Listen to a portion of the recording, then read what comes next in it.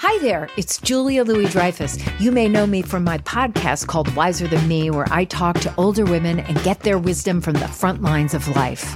I was amazed by how many people told me our show made them look forward to getting older, which is why I'm here to talk about Season 2 of the show. Sally Field, Billie Jean King, Beverly Johnson, Ina Garten, Bonnie Raitt, just to name a few.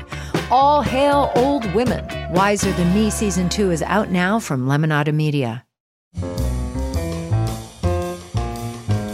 This is Merriam-Webster's Word of the Day for Sunday, January 25th.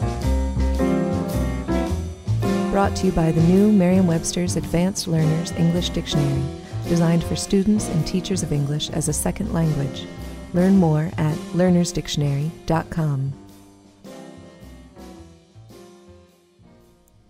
The word of the day for January 25th is engender, spelled E-N-G-E-N-D-E-R.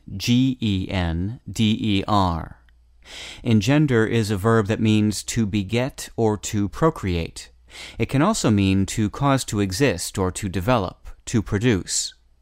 Engender also means to assume form or originate. Here's the word used in a sentence.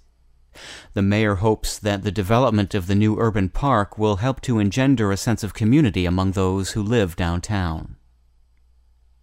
When engender was first used in the 14th century, it meant propagate or procreate, but extended meanings soon developed. Engender comes from the Latin verb generare, which means to generate or to beget. Generate, regenerate, degenerate, and generation are of course related to the Latin verb as well. As you might suspect, the list of engender relatives doesn't end there. Generare comes from the Latin noun genus, meaning birth, race, or kind. From this source we have our own word genus, plus gender, general, and generic, among other words. With your word of the day for Sunday, January 25th, I'm Peter Sokolowski.